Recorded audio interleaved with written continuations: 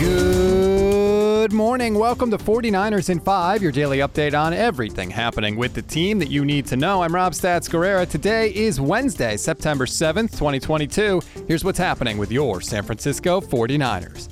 The team was off yesterday, so let's take a trip around the airwaves and hear what people were saying about our beloved Niners. First up, Joe Staley hopped on KMBR to talk about the interior of the offensive line, and, well, he kind of feels like the rest of us. If Jimmy was the quarterback, right? If Jimmy was out there, understands the way he plays, gets rid of the ball very quick, I wouldn't be nervous with these three guys in the middle that are unproven kind of entities right now. But now that we have Trey kind of coming up there and he holds on the ball a little bit longer and he wants to go downfield, it's hard.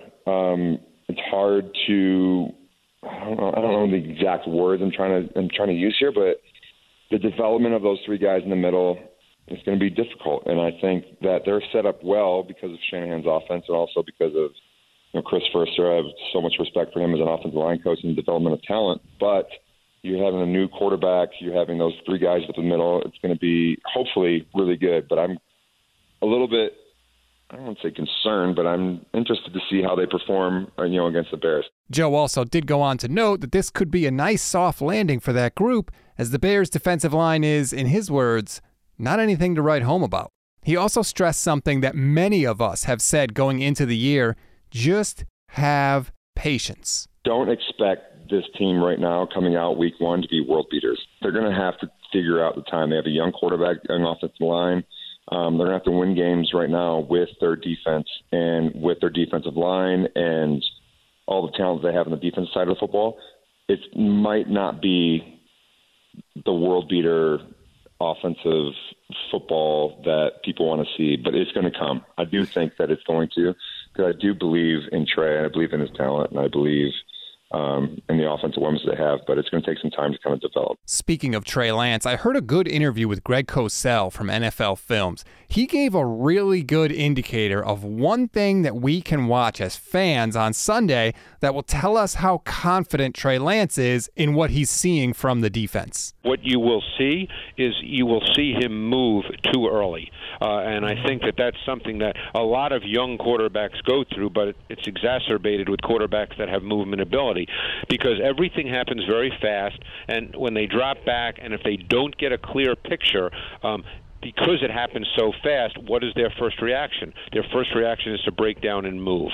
Now, you're going to see some of that. That's a good sign that a young quarterback is not really seeing things and feeling comfortable with what he's seeing. My personal observation on this is that Trey doesn't usually break the pocket unnecessarily. He usually kind of hangs in there as long as he can, which tells me he does understand what he's seeing. It kind of backs up what Steve Young said about Trey knowing where to go with the football. What I really care about is, though, what happens when he does break the pocket? Like, what happens next? We all know with Jimmy Garoppolo, usually it was something bad.